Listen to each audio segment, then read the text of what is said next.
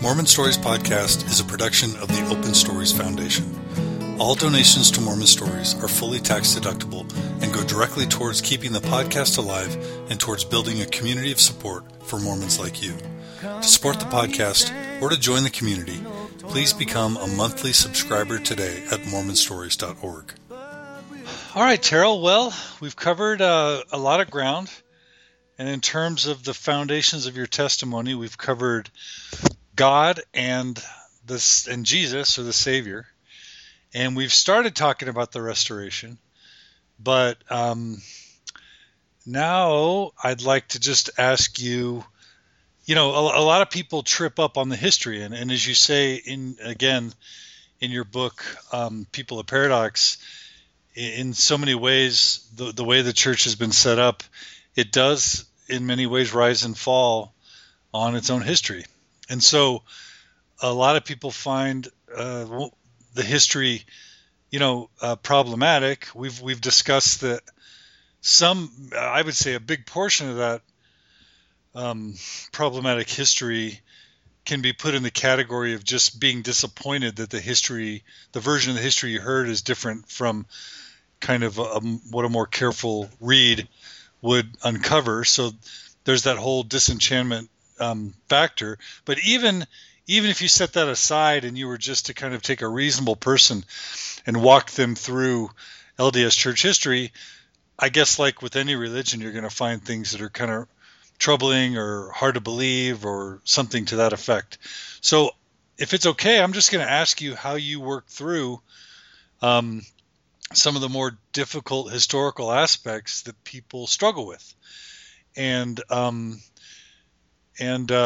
if we reach a point where, the answer is the same, in other words, maybe it's I don't know, or maybe that's a tough one, or maybe it's like, prophets are fallible. It's okay to just kind of restate that premise, and not have to go into detail. But let's. Okay, so if I plead the fifth two times, we move on. Right? Okay, that's fine. Yeah, and you can say I'm not comfortable answering that too. So, but I guess the very first problem, if we look historically, that many people have is with the first vision and the multiple accounts. And most of our listeners will know this, but the very first historical account of Joseph Smith's first vision is different than the second, different from the third. Some say substantively different, and others say, like Richard Bushman, that it's just different perspectives with age. How do you make sense of all that? Well, I don't find any real substantive problems in the differing accounts of the first vision. I think Joseph is writing these under very, very different historical conditions and circumstances. So I think one evolution that we see is a sense in the first vision, the first account, that he hadn't fully, I think, captured the implications of his experience in terms of the global future and destiny of the church that grows out of these initial spiritual experiences. Whereas I think later there's more of a concern and an attention to what the implications were of what he learned for a dispensational history of apostasy and restoration. So part of it is the difference between a personal conversion narrative that he's recounting and the opening of a new dispensation. I do think it's significant that throughout his life, Joseph referred to the year 1827 as the beginning of his prophetic career. So he always seemed to see his receipt of the gold plates as what really marked him as a prophet. And I think this is one of the mistakes we make in telling our history, is to refer to the young boy prophet. He's not a prophet in 1820. He's not called as a prophet. He doesn't see himself as a prophet, and he never did see himself as a prophet in the year 1820 when he had those first visionary experiences. The main contradiction that you probably have in mind is the sense that in the first vision there's only one God, one being that he sees, where in subsequent descriptions there are two. In the first version of the first vision, right? He Yeah, says, "I was visited by the Lord," or something like that. well, what he says is in the 1832 account. He says exactly this. He says, "The Lord opened the heavens upon me, and I saw the Lord, and he spake unto me." So he says, "I saw the Lord, and then the Lord spake unto me." Now, some church historians have suggested that he may have had in mind two different personages, even in that retelling. I see the Lord, God the Father, and then the Lord Jesus Christ speaks to me. I don't know if that's the case or not, but I think there's certainly enough ambiguity there that one can't claim there's an obvious de facto contradiction between those accounts. So that's, I mean, I think there are a lot of other more difficult hurdles in early church history than that particular example.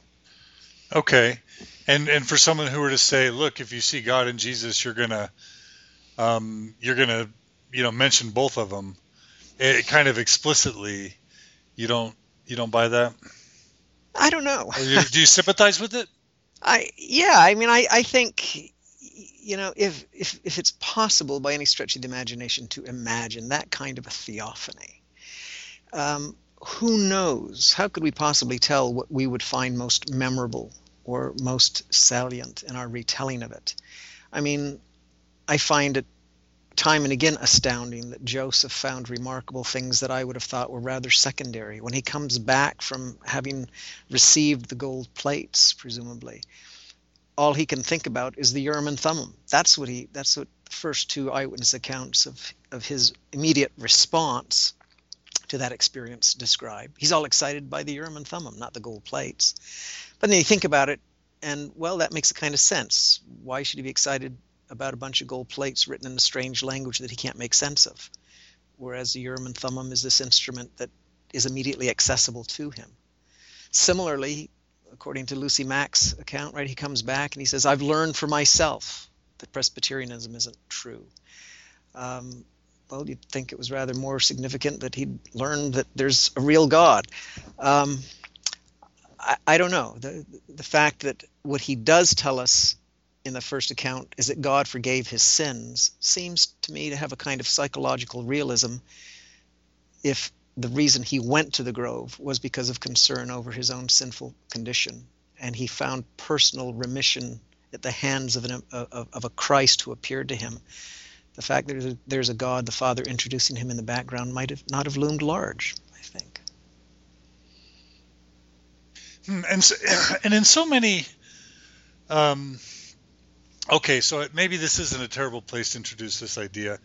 When I originally stumbled on Hugh Nibley's "No, Ma'am, That's Not History," that was the first time that I even heard of, I think, probably the term apologetics or apologist, because I was just a believer until I had a really significant question, and I was so disappointed with that book because it didn't seem to address the merits of Fawn Brody's book at all. And ever since then,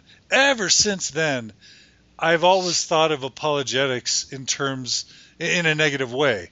Not because I want to, but because it always felt like aside from the ad hominem attacks that sometimes have been used in the past, and aside from really trying to stretch logic to sort of make a justification, like we've talked about in the past, that maybe when the Book of Mormon says horse, it really meant taper. It seems like so much of traditional Mormon apologetics is trying to just expose plausible deniability. Trying to uncover some plausible deniability so that there's no smoking gun. It's not trying to build a credible case. It's just trying to say, well, it's possible. It's still possible that this happened, even though there's some data that might suggest to some that it's not. So we talked a little bit about apologetics before in a phone call preparing for this talk. But tell me how you see the role of apologetics and where you see yourself in apologetics, so that we can kind of frame some of this that we're doing. Well, I don't see myself personally as involved in apologetics. Of course, there might be a difference of opinion among the audience reading my books. But first of all, I'm uncomfortable with the word apologetics almost in any context where it's used today, because it has so much baggage attached to it. It reminds me of Martin Marty when he was interviewed in the aftermath of the David Koresh fiasco in Waco. He was asked by an NPR interviewer, "How do you define cult?" And Martin Marty said, "Oh, that's easy. Cult means you belong to a church I don't like." Right. And Yeah. and so apologist, in the way that it's used today, usually means you're defending something that I don't think is defensible, or you're defending it in authentic ways. Insofar, though, as I think apologetics does have a respectable history in early church history, I think that the job of apologetics is to cut through the white noise, to try to sift out of the debate red herrings and bad information, and create the conditions for a genuine conversation, and to make the faith at least not intellectually implausible. I think what Austin Farrer says in this regard is accurate, that scholarship, for example, can't create faith, but it can create the conditions under which it's possible for faith to flourish. So that's the job, I think, of a good apologist, is not to convince or persuade, but to make belief intellectually legitimate and respectable, if that's what one chooses to do. Okay, and so the net issue that most people have, or the accusation that people have about the first vision story, it's not that you can't put them all together and kind of say that none necessarily contradict each other, that each separate account is primarily additive and providing detail or different perspective. It's just sort of starts from this assumption that the story shouldn't change so much over time, that it just seems like with each account there's more detail. It's kind of like the fish that grows bigger and bigger each time someone tells about the fish they caught. It just keeps growing, and that's kind of the accusation that and maybe one of the most relevant or difficult parts about it is that if you look at the Book of Mormon text, it seems to envision sort of a classic Trinitarian view of God, that God, I think even in the Book of Mormon somewhere it says, God and Christ are one, or something to that effect. I may have it wrong. And there's a lot of argument that Joseph Smith didn't necessarily see God and Jesus as separate beings when he first, when the church was first formed, that was a doctrine that developed later, let's say in Nauvoo. And so the argument is that, the Book of Mormon seems to have a Trinitary God, a single God and Jesus as one kind of idea. And so, of course, when he has the first vision in 1830, or recounts it in 1832 before he's developed that doctrine, he's going to also talk about God as a single thing. But as he needs to accommodate for his expanding theology, his first vision story then grows to become more expansive, so that God and Jesus are separate and one's introducing the other. Otherwise, how could we have, his theory of, theosis? Does that make sense? Yeah, it does. And I have some sympathy with those who want to read it that way. I think that's that kind of developmental paradigm has a certain plausibility. I don't buy into it. I think that there is a much stronger case that can be made for the seeds of most of Joseph's theological system being already present in the Book of Mormon in 1830, in many cases in ways that I don't think even he seemed to be self-consciously aware of. I think, for example, if you look at the vision of the brother of Jared, Christ appears to him as an embodied, right, a spiritually embodied deity before he's born, and says that man will be made in the image of that same spirit body.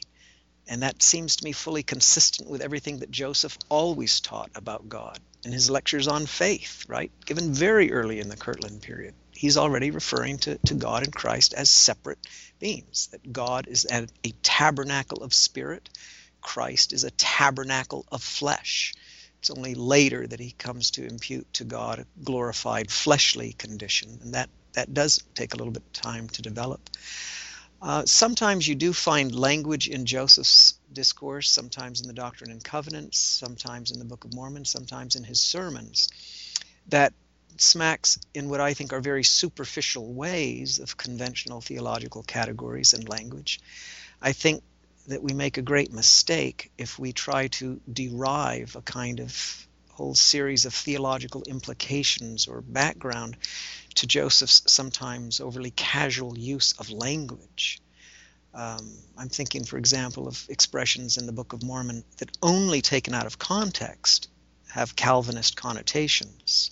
People many times cite King Benjamin's speech, for example, as an instance of a reputed Calvinism in the Book of Mormon, where the natural man is an enemy to God.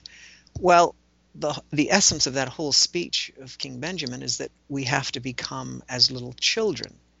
Now, nothing could possibly be more anathema to Calvinist thought than to say that a little child, unredeemed and unbaptized, is the essence of godliness. So you couldn't have a more emphatically anti-Calvinist position, but because you take one word out of context, you try to form an argument about Calvinism. And I think something similar is happening when you try to impute to Joseph Smith Trinitarianism in the Book of Mormon. I think some of that conventional language is without real theological weight in the way it's being used. Okay, so you're saying you have sympathy with the argument that it could be a growing story, but for you the evidence isn't compelling. That's right. Okay. All right, that's fair. Okay, so the next big one that people have a really hard time with is just his, the idea is that he started out kind of goofing around with folk magic and treasure digging, and with that, a belief in the supernatural, and slowly somehow people started believing that he had real power, and he even started believing that he had real power, even though I don't know that there's ever any evidence that any treasure was ever found. Somehow people still believed he had the power to find treasure. But all this weird treasure digging stuff and thinking about buried Indian treasures sort of makes people think that what happened was he did a lot of that until people thought he kind of was kind of powerful. Somehow those experiences led him to want to write a book on ancient America and Indians, but this whole prophet thing was like an afterthought that sprung out of all this creepy folk magic kind of stuff. And so what do you think about, how do you reconcile his participation in folk magic, and not kind of dismiss his later stuff because it grew out of that? Right. Yeah, I don't know that I have a complete handle on how exactly we're to understand his proficiency in folk magical practices.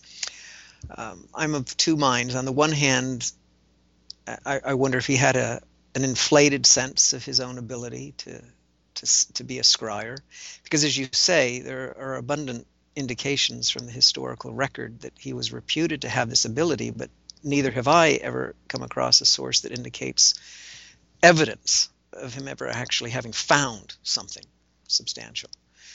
So either it was an inflated opinion that he had of his abilities, or I've wondered sometimes if there wasn't something of a practical jokester to the whole nature, especially when he describes some of the the sacrifices of lambs that he or of sheep that he persuaded some of his neighbors to practice in order to appease the spirits that were guarding the treasure. Some of the early converts left the church after becoming acquainted with Joseph Smith because they felt his sense of humor was so inconsistent with the calling and dignity of a prophet. So I don't know. I think it's clear that he himself recognized that he had sinned and erred in not divorcing himself more expeditiously from those practices and those associations. And there seemed to be a difficult process by which he morphed from the farm boy scryer into the prophet. But I guess I personally don't share many of the modernist prejudices about folk magic, in part because that's part of my background. I mean, I grew up on a farm in New York where you can still see to this very day the remains of the holes dug by money diggers. Winchell, they were called Winchell holes on the farm where I lived. Winchell was an associate of Oliver Cowdery. My father himself was renowned among friends and neighbors for his ability to water douse for water witch for water, and was apparently very proficient at it. So, I think it's only a modern prejudice that sees those as either fraudulent on the one hand or, occult and forms of dark arts on the other. And I think the lines were much more fluid that separated folk magic from religion. And just to kind of make sure everyone understands the term, when you use modernist, you mean us taking a modern sensibility and trying to retrofit that back to someone who lived 200 years ago, right? That's right. Taking our biases and assuming that they should have them too. That's right. Yeah. Okay. All right. Okay. Presentist, I guess, is a better word for that. What did I say? Modernist. Presentist. Okay. All right. Okay. So that doesn't bug you. And the fact that the same seer stone that he used in some of the, as I understand it, the same seer stone that he used in some of that tomfoolery, you could say, leads to, it is used in his quote translation of the Book of Mormon. Is that your understanding, and does that bother you? No, I don't know that it bothers me. I think it's interesting that Joseph himself is not embarrassed or ashamed of that folk magic past, to the extent that he's very prompt and open about saying to his early associates, apparently, look, this Urim and Thummim just isn't working for me. It hurts my eyes. So at least according to a couple of accounts, he says, I'm not going to use it. I'm more comfortable and familiar with the seer stone that I've been using over the years, and I'm going to stick that in the bottom of a hat to exclude the light, and that works better for me. So for him, supernaturalism, whether the folk magic variety or the Hebraic prophetic variety, in both cases, they have the same function. They grant us access to the transcendent and to the divine. But that's kind of weird. Like, why would God provide a Urim and Thummim if Joseph was just going to use a stone? Well, I don't know. Good question. No, it was buried with it. It was part of the, the kind of the paraphernalia that filled the American Ark of the Covenant. Joseph didn't need it. I mean, I guess you could say he practiced with that and then was able to transfer whatever he learned to the stone. But anyway, okay. So, all right. So the Book of Mormon itself, Grant Palmer has this argument, I'm sure you're familiar with it, that, a fifth of the Book of Mormon is like straight, copy from whatever version of the King James Bible that Joseph Smith used, including some of the errors that were in that version. You know what I'm saying? And then a fifth of it was like Joseph's own narrative. It's like his father's dream and Joseph's own family and that kind of stuff. And then you've got the whole, sort of burned over district Protestant sermons that were going on that Joseph's incorporating into like King Benjamin's speech and other people's Mosiah's speeches. And then you've got a whole strain about anti-Masonry and the whole stuff about, the secret combination stuff. Palmer traces to the fascination with the Masonic Lodge and all the secret things that were going on. And I think he has a fifth sort of source. And then I don't know, the view of the Hebrews and that whole Solomon Spalding manuscript, just people's attempts to explain where the Native Americans came from and making that link back to the Holy Land. Like for Grant Palmer, those are clearly the sources of the Book of Mormon.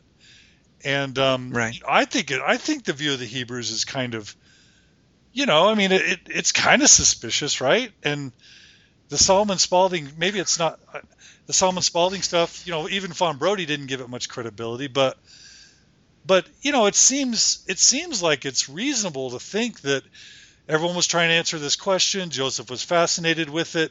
You yourself said he's kind of a cultural sponge, or whatever word you used, that he just kind of brought it all together somehow into a book. Maybe Oliver Cowdery helped him write it secretly. Maybe Sidney Rigdon helped him write it secretly. But regardless, he didn't write it in the matter of a month or two. He secretly wrote it with 2 or 3 or 4 other people. People have linked Oliver Cowdery back to the author of the View of the Hebrews through whatever congregation he was originally a part of. So it seems like, and I think they've linked Sidney Rigdon to Solomon Spaulding, and so it seems possible that through some type of sort of conspiracy, and that this book could have been written secretly by a group of people. What are your thoughts on that? Well, I think it all depends on what are the presuppositions with which you begin your investigation of the Book of Mormon. If you're beginning with the assumption either that Joseph was a fraud or that there is no such thing as supernaturalism, then of course you have to come out with some kind of an environmental explanation for how Joseph put this stuff together. And if you're proceeding on that set of assumptions, then these kinds of theories that you're talking about are the most plausible and reasonable ones that one can suggest. They're the best that we can come up with. But I'm not disadvantaged in that way. I don't have to prima facie exclude supernaturalism or the possibility of modern prophets, because those possibilities are just part of my worldview. They're part of my paradigm. And then I also come at it from a different perspective because my whole life has been devoted to the study of literature, to the reading of texts. And I remember when I first came across Blake Ostler's hypothesis about the Book of Mormon as the expansion, I forget the title, expansion of an ancient source, which operates along similar lines, that Joseph found something, but it was very, very small, and that he expanded it on the basis of his own inspiration and culture and so forth. I find those theories utterly incompatible with the perfect beauty and symmetry and organic unity of the Book of Mormon as a literary work. Really? Yeah, absolutely. There's a coherence to it. In the opening chapters, where Lehi has a series of visions and experiences, there are a series of themes that are laid out: revelation, Christ, and Scripture, and Zion in the wilderness. And those themes are carried and executed throughout the book with such perfect consistency from beginning to end, especially the theme of revelation, right? The very first real theological claim that the Book of Mormon makes of what I think is real importance is, 1 Nephi 10, when Nephi is talking about the experience his father had with the vision of the tree of life, and he goes to the Lord and asks if he can have that same vision. The angel appears to him and says, "What, don't you believe the words of your father?" Well, the entire Old Testament tradition is predicated on the notion that prophecy is given to prophets. Revelation is the province of leaders of nations or peoples. And at that moment, Nephi says, "Well, yea, thou knowest I believe all the words of my father."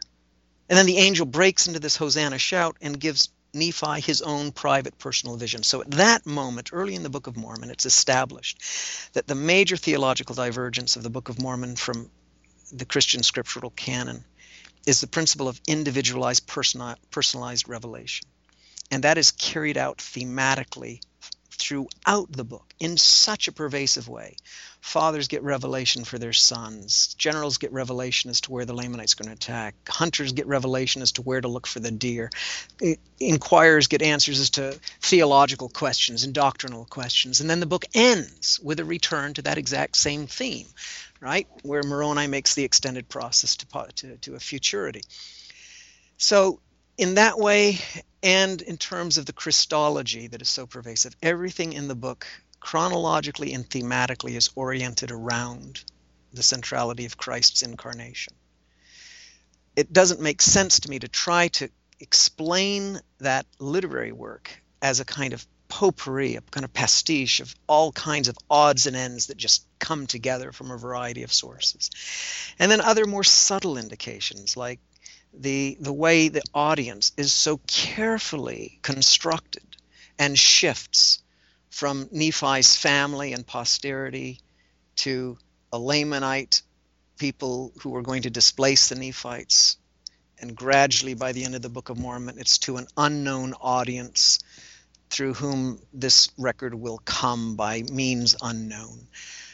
This isn't, to my mind, compelling proof that the Book of Mormon is inspired or ancient, but it is compelling proof to my mind that we're working here with a literary work that is cohesive, coherent, and not to be explained, and as I said, in terms of this kind of ad hoc constitution or mosaic.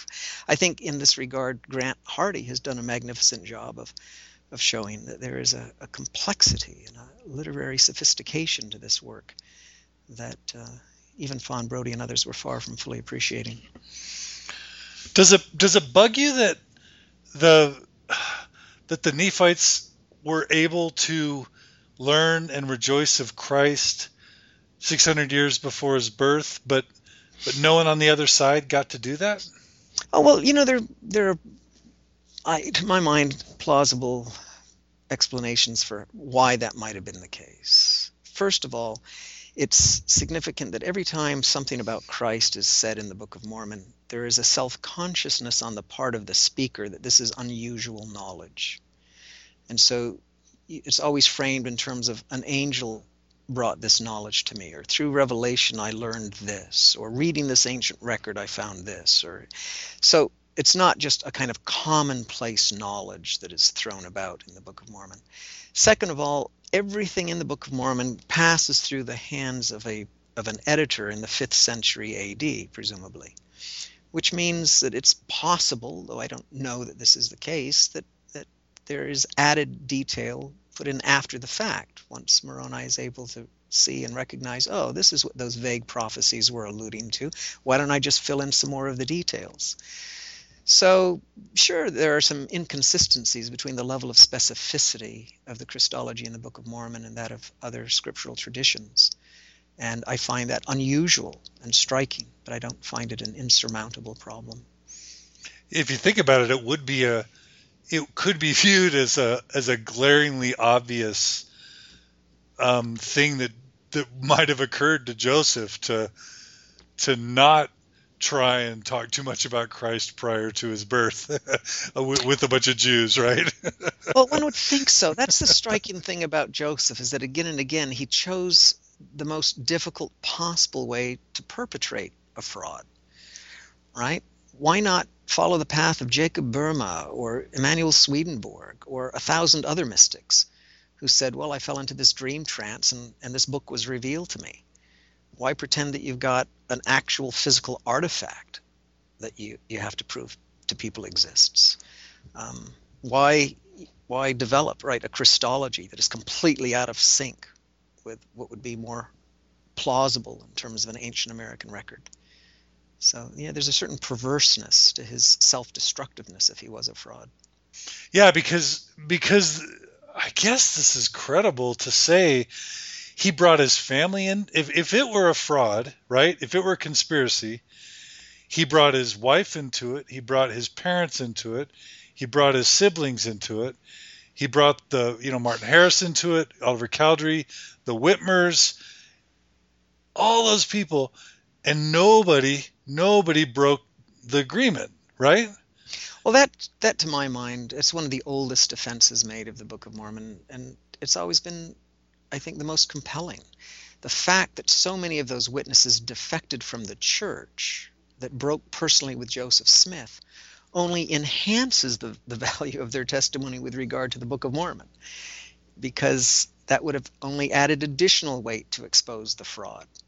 And yet, yeah, not a single one ever did. Well, I guess my only argument to that would be they'd be impugning themselves, right? So if who was one of the three witnesses? David Whitmer. If David Whitmer goes off and says, yeah, we just made up the book, then doesn't everyone hate him for the rest of his life? Well, I don't know. That's possible, I guess. But in the history of frauds, we've seen people pretty comfortable with exposing fraud after its utility in their lives had passed, or once they became disaffected from their colleagues in crime. Certainly, it seems to me that it would have spoken, at least in that contemporary context, they might have been seen as heroes for coming clean and breaking completely and lifting the lid off the Mormon conspiracy. Yeah, you'd think that at least one person would, right? At least You'd one think. of them. Yeah. And it wasn't like David Whitmer just said, he basically supported a bunch of stuff, but also didn't agree with some other things. And so why would he be criticizing on the one hand, but then supporting other parts of the story? Yeah, and it wasn't just the 8 witnesses. I mean, the 11 witnesses. It was others. William McClellan's another great example, right? At times Joseph's secretary, a very close confidant, right? Absolutely devoted. Breaks with Joseph Smith completely, and enemies of the church correspond with him and ask him to help attack the church in the Book of Mormon. And he writes back and he says, "Oh, don't touch the Book of Mormon. That's the apple of my eye." And Joseph might have been a scoundrel, but that Book of Mormon is true. And that's the case. Really? Yeah. And I see this pattern again and again in early church history of defectors and apostates who break with the church and yet can't break with their testimony of the Book of Mormon. And yet, I think I remember you writing in People of Paradox that the Book of Mormon goes largely unread within the church for about 150 years. I mean, not totally, but kind of largely, right? Yeah, Parley Pratt's the only church figure I know of who really, really explored the Book of Mormon and tried to use it as a basis for his preaching. But even he failed to develop any of its theological richness and any of its theological innovations. I mean, I think the most radical thing about the Book of Mormon theologically is its denial of original sin. It's the fortunate fall idea. And yet nobody seems to have noticed that in the first 100 years of the church. The Book of Mormon functioned almost exclusively as an artifactual evidence of the reality of Joseph Smith's prophetic calling. Not a scriptural text. Not a scriptural text. In fact, what Brigham Young and many other first-generation converts said was, well, the Book of Mormon was what I would have expected it to be, fully consistent with the Bible. Nothing new there. Why pay any more attention to its content? Interesting. Very interesting. Okay, so where did that take us? So in the translation of the Book of Mormon, I guess the biggest question I have there is, if Joseph's going to translate with a peepstone and a hat, which by all contemporary accounts, that's how the Book of, the Book of Mormon that we have today, that's the primary means by which he translated the book. Why would God even need to give him the plates? Why not just have him channel it and there are no need for plates if he's not even going to use the plates in the translation? So just to make it clear, for those who haven't heard, the understanding is that Joseph took a hat, put a peepstone in it, stuck his face in it, dictated the words to the scribe, and the plates often weren't even in the room. Now, do I have it wrong? Nope, that's right. Okay. That's right. So what we see is a perfectly consistent transition from stage to stage. He begins, he's got the plates, he's examining them, right? He makes a transcription of part of them. He seems to be struggling to translate. He's using the Urim and Thummim. Gradually, he's not even looking at the plates. He's got his head in a hat with a peepstone. And then, right, the Book of Mormon, the plates themselves aren't even in the same room. And then, of course, by the time he gets to the Book of Abraham, which is another subject, but by the time he gets to that, he doesn't even pretend to be using any kind of instrument. So one could see that as a kind of progression that Joseph makes from needing some kind of a physical medium through which God makes his will known to him, to an ability to have unmediated direct access to these revelations.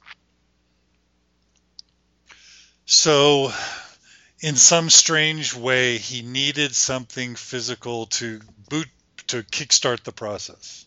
That seems to me a good hypothesis that would explain his transition through these different mediums. Yeah, because again, why is he doing all this? If he's just making up a book, why doesn't he just produce the book? Why does he have to go through this spectacle of translating? Yeah, exactly. For everybody. I mean, I guess it's because he has to tie it to actual plates because he wants people to believe the story, right? Yeah, but like I said, you can have the story without having the physical artifact it comes from. But the physical artifact makes it real, like you say. It's the difference between he made it up and no, there were real artifacts, right? Yeah, possibly so. I mean, one contemporary example of fraud is probably the most successful one of that preceding generation was James McPherson, who purported to have discovered some ancient Gaelic manuscripts, which he translated into the poems of Ossian. And he publishes these in the late 1700s in England to just fantastic reception and acclaim. And these poems are still published all the way into the early 20th century. And there were a few skeptic readers like Samuel Johnson who thought there just wasn't the ring of ancient authenticity to those translations. And so he asked him to produce the originals, which McPherson said he would do, and then he never did. And so gradually the consensus grew that that was indeed a fraud. But his poems were popular nonetheless. All right.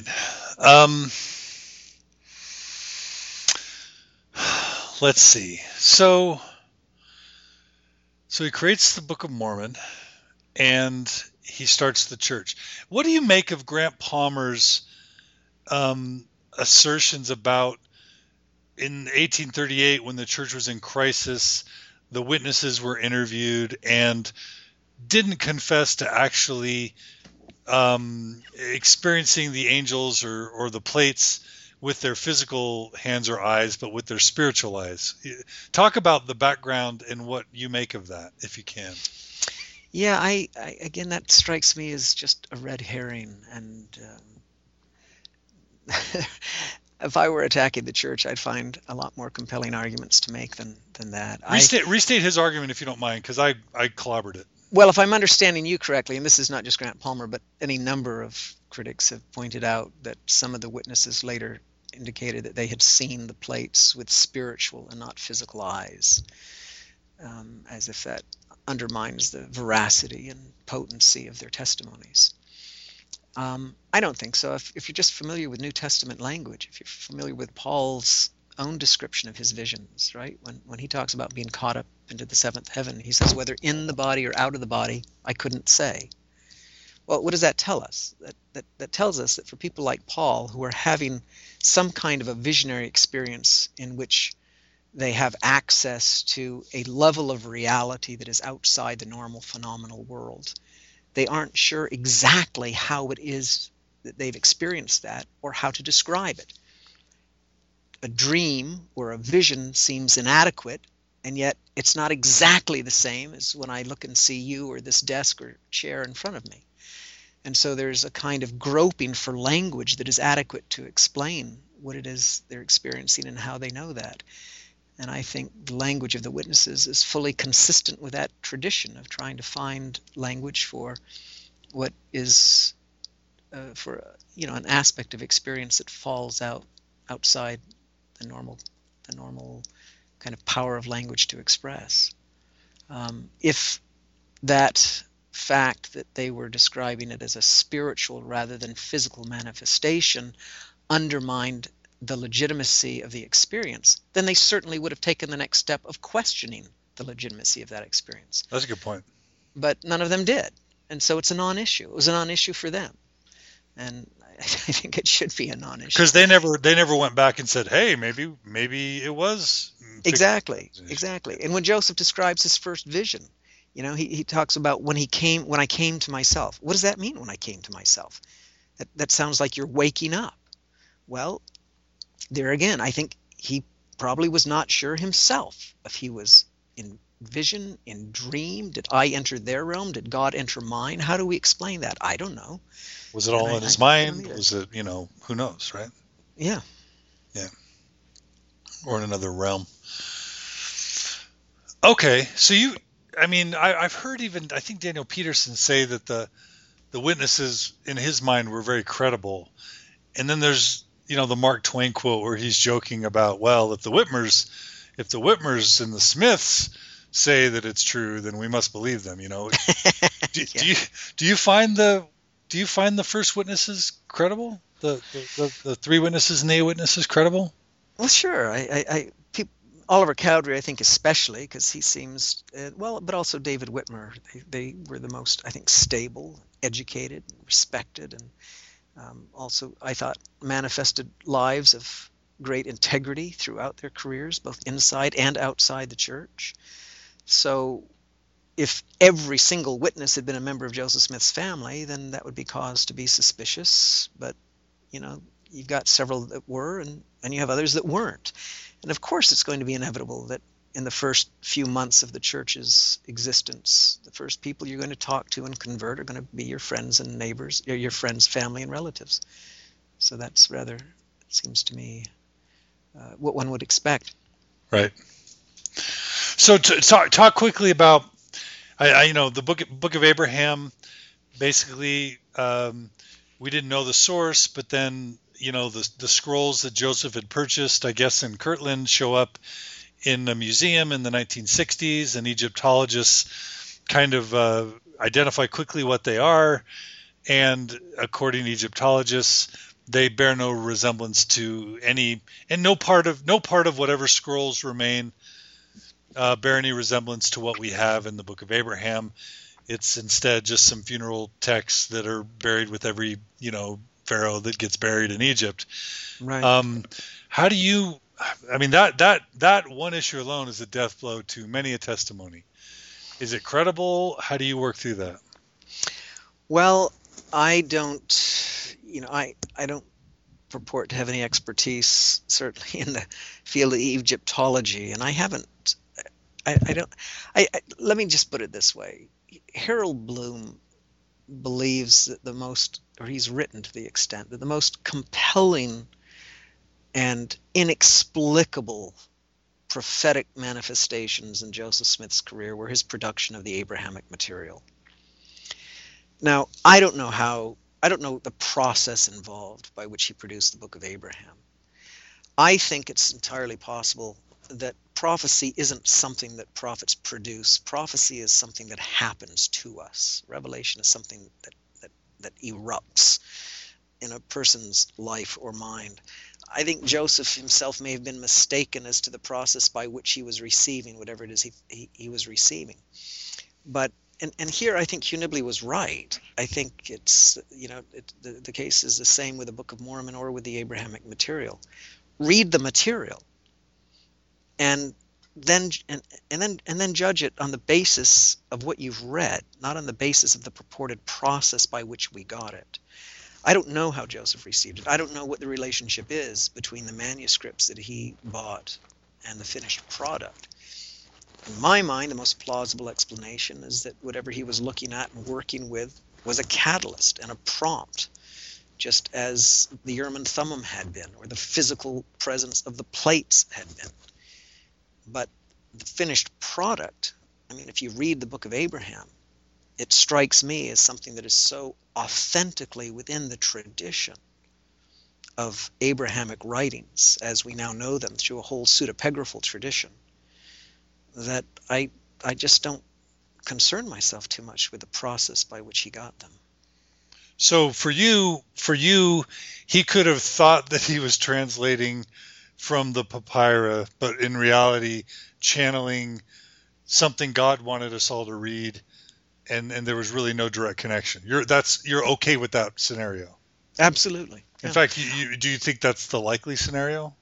Well, it's one likely scenario. My understanding, and I could be wrong, but my understanding is that, one account of those original papyri scrolls has them being 50 to 60 feet in length. They unrolled and they went from one end of the mansion house to the other. And yet all that we've recuperated from the Metropolitan Museum, it would all fit on a small tabletop. So, I don't know that we're absolutely certain as to exactly what scrolls was he working with and what connections might there be to other material that we haven't recovered. But my best guess is that the scrolls were just a prompt to a revelatory experience he had. And in your mind, he might have not even understood what they were, or what he was doing. That's right. Isn't that kind of crazy, though? It is crazy. But what about Mormonism isn't? Once we go down the rabbit hole, we've gone down the rabbit hole. And in Mormonism, you've got to go down the rabbit hole. But as Harold Bloom says, all revealed religion takes you down the rabbit hole, right? I mean, and it's like, you didn't mention the Book of Moses, which there again, what text is he working from to get the Book of Moses? But anybody that can read the Enoch material and not be profoundly moved by it, and again, you read, right, the other Enoch materials that have come forth since the mid and late 19th century, and the consistency of his version with these others, not to mention just the transcendent beauty of the weeping God story. I don't care where it came from. I don't care what was the process by which it was transmitted to him. I'm just glad we have it. So you find a lot of value in the Pearl of Great Price for Mormonism?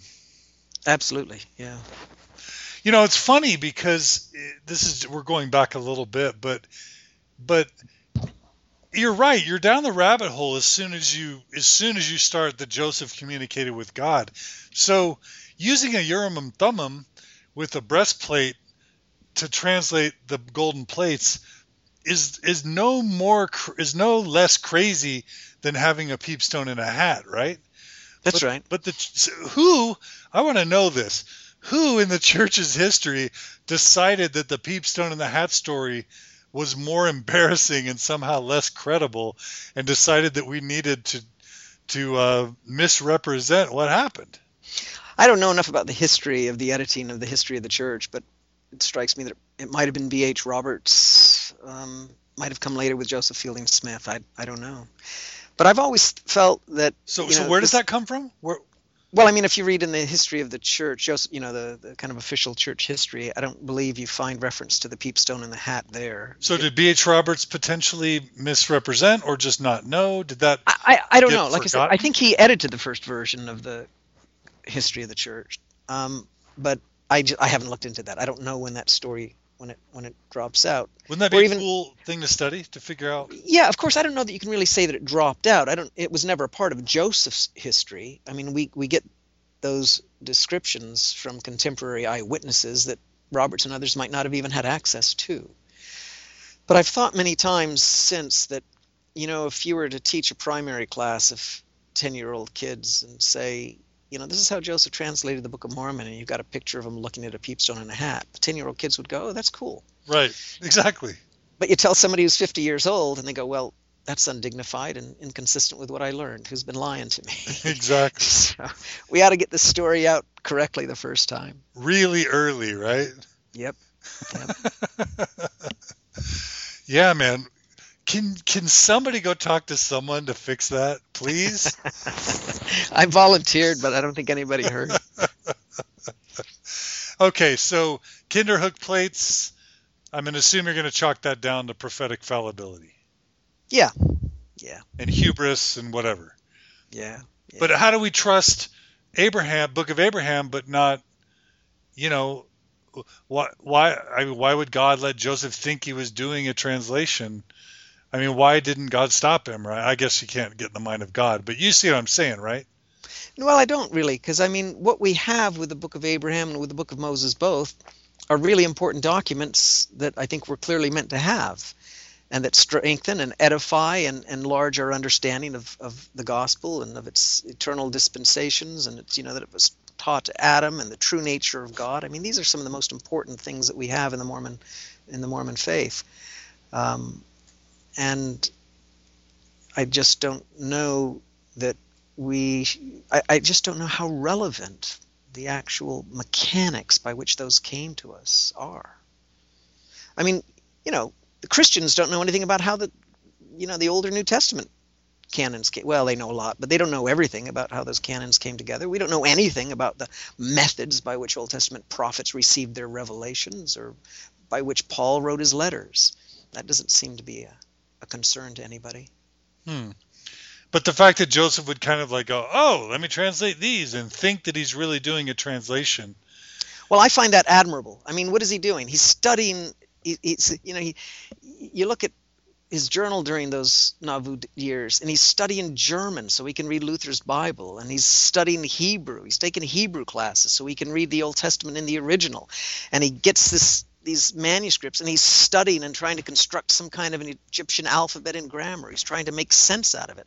I mean, that's one of the things I love about Joseph Smith. He'd already proven that he could just receive revelations virtually at will, and yet he's trying to do the hard intellectual work of being a scholar and learn how to translate ancient documents. I mean, how admirable is that? So how do you feel about those who try and characterize Joseph as this uneducated yokel farm boy? Well, I think we know that he was relatively uneducated. We know that he was very self-conscious about that. If you read his letters in the original, it becomes abundantly clear just how poor his schooling was. Right. But at the same time, I think it was his mother Lucy that said he didn't read widely, but he read deeply. And I think he had this capacity for immense concentration and focus. And he also had this absolute intellectual courage that enabled him to think, the unthinkable. I mean, in the history of Western thought, the occasions on which we find human beings capable of stepping outside their paradigm and thinking the hitherto unthinkable are so rare. When you do, you're an Einstein or you're a Copernicus. Well, in the theological world, I think you're a Joseph Smith. To consider the possibilities of what hitherto had been absolutely unthinkable as propositions. His statement about by proving contrarieties, truth is made manifest. I think one way to read that is to push ideas as far to the logical absurdity as you can and see where that takes you and what works and what doesn't. When do the boundaries of truth and logic push back against you in your explorations of these ideas? I mean, what an adventuresome mind he had. Yeah, so a great mind, right? Absolutely. Yeah. I mean, a gifted mind, probably. Yeah, and I think this is probably what Michael Coe was referring to. I think this is certainly what Harold Bloom was referring to when he talks about Joseph Smith's religion-making imagination. He doesn't mean his capacity to weave a fanciful tale. He means his ability to think on a mythopoeic scale, a capacity to rewrite the entire narrative of cosmological history, past, present, and future. In that sense, I mean, he was the equal of any of the greatest poets of this day or any other. And you've studied a little bit about poetry, right? Yeah, a little bit. But I mean, that's ultimately what one of the things I love about Mormonism is the story that it tells, that begins in these distant eons of the past with these, swirling entities, these intelligences that then are gathered together under the nurturing arm of Elohim and are given the opportunity to advance through the eternities and into this future that is fleshed out in exquisite, if bold and daunting detail. If you look up how theology is defined in 19th century handbooks, it's defined as man's attempt to understand the plan of salvation from the fall of Adam till the end of the world. And Joseph Smith said, but that's such a small chapter in cosmic history. And he races back both before and long after that brief interval in order to give us the scope of the whole. And, it's a daunting vision that he presents us with. It's audacious, and it's fantastic. All right. Well, good. Well, what do you think about we talked about this a bit, but the incorporation of the Masonic Lodge stuff into the temple ceremony? Like, a lot of people just say he's just ripping stuff off and throwing it together, and it's just kind of plagiarism. Well, sure, it's plagiarism. All great poetry is plagiarism. And all great religion is plagiarism, especially in the Mormon conception of things, because it's not possible to create anything new, right? It was all known to Adam. There's this ur-gospel that we're all trying to reach back and grope toward and reconstitute in its entirety and fullness. So if that's the paradigm that you begin with, then there's no such thing as novelty or innovation in religious thought. We're just trying to recuperate. there are other people, like Michael Smith is one, who are doing really interesting work on the influence of Masonry in early Mormonism. I certainly don't know the full story, but I'm reminded of a priest that I used to work with who came back from a mass he had just celebrated where he used beer for the wine and potato chips for the wafer. And I remember at the time I thought that was a little bit over the top and blasphemous. And, to some extent, maybe it was. But the point he was trying to make to his congregation was, it doesn't matter what symbols we use. It doesn't matter. And we could rewrite the temple ritual tomorrow and use Boy Scout signs and handshakes, and it wouldn't matter. It's so immaterial. What are the actual, physical aspects of the ritual that we go through in the temple? Joseph found the Masonic ritual adaptable in ways that suited his purposes. He seemed to think that the Masonic ritual was an actual, if corrupted, inheritance from an ancient endowment. Now, the best scholarship today believes that Masonry is a fairly late invention out of whole cloth in the 17th century, right? I don't know where Masonry comes from. I don't know what its relationship is to an original Adamic endowment, and I don't care, because I don't go to the temple because I believe that the actual ritual I'm engaged in has any inherent value. What has value are the covenants that we make, the promises that we receive, and the relationships that are eternalized. And so I just say, well, bravo to Joseph Smith for finding a system that was quick and readily adaptable to his purposes. So the Masonic stuff, the ritual is sort of like the delivery vehicle for the doctrine and the covenants. Is that what you're saying? Exactly. That's right. Of the temple. That's right. Okay. Yeah, that's a good expression. It's the delivery system, and the delivery system is immaterial. Yeah, I don't care what kind of a hypodermic you use, as long as you've got the right antidote in it. Right.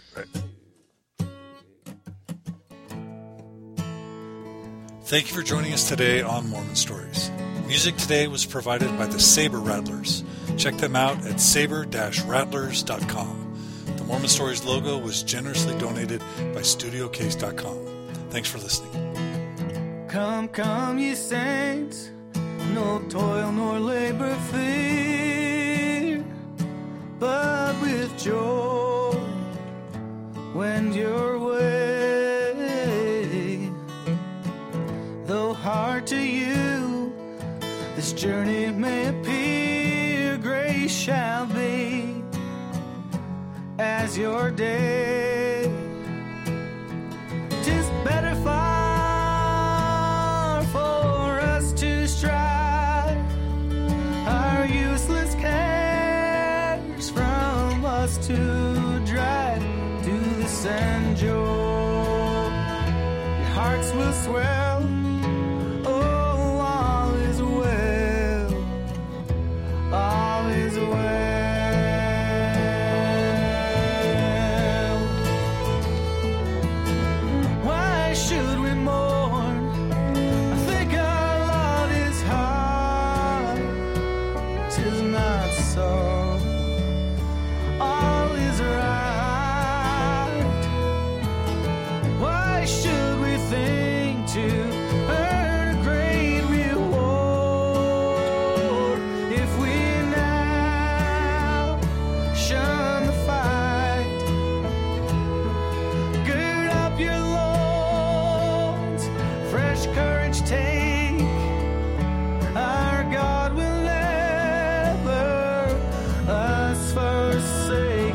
Soon we'll have this tale to tell. Oh,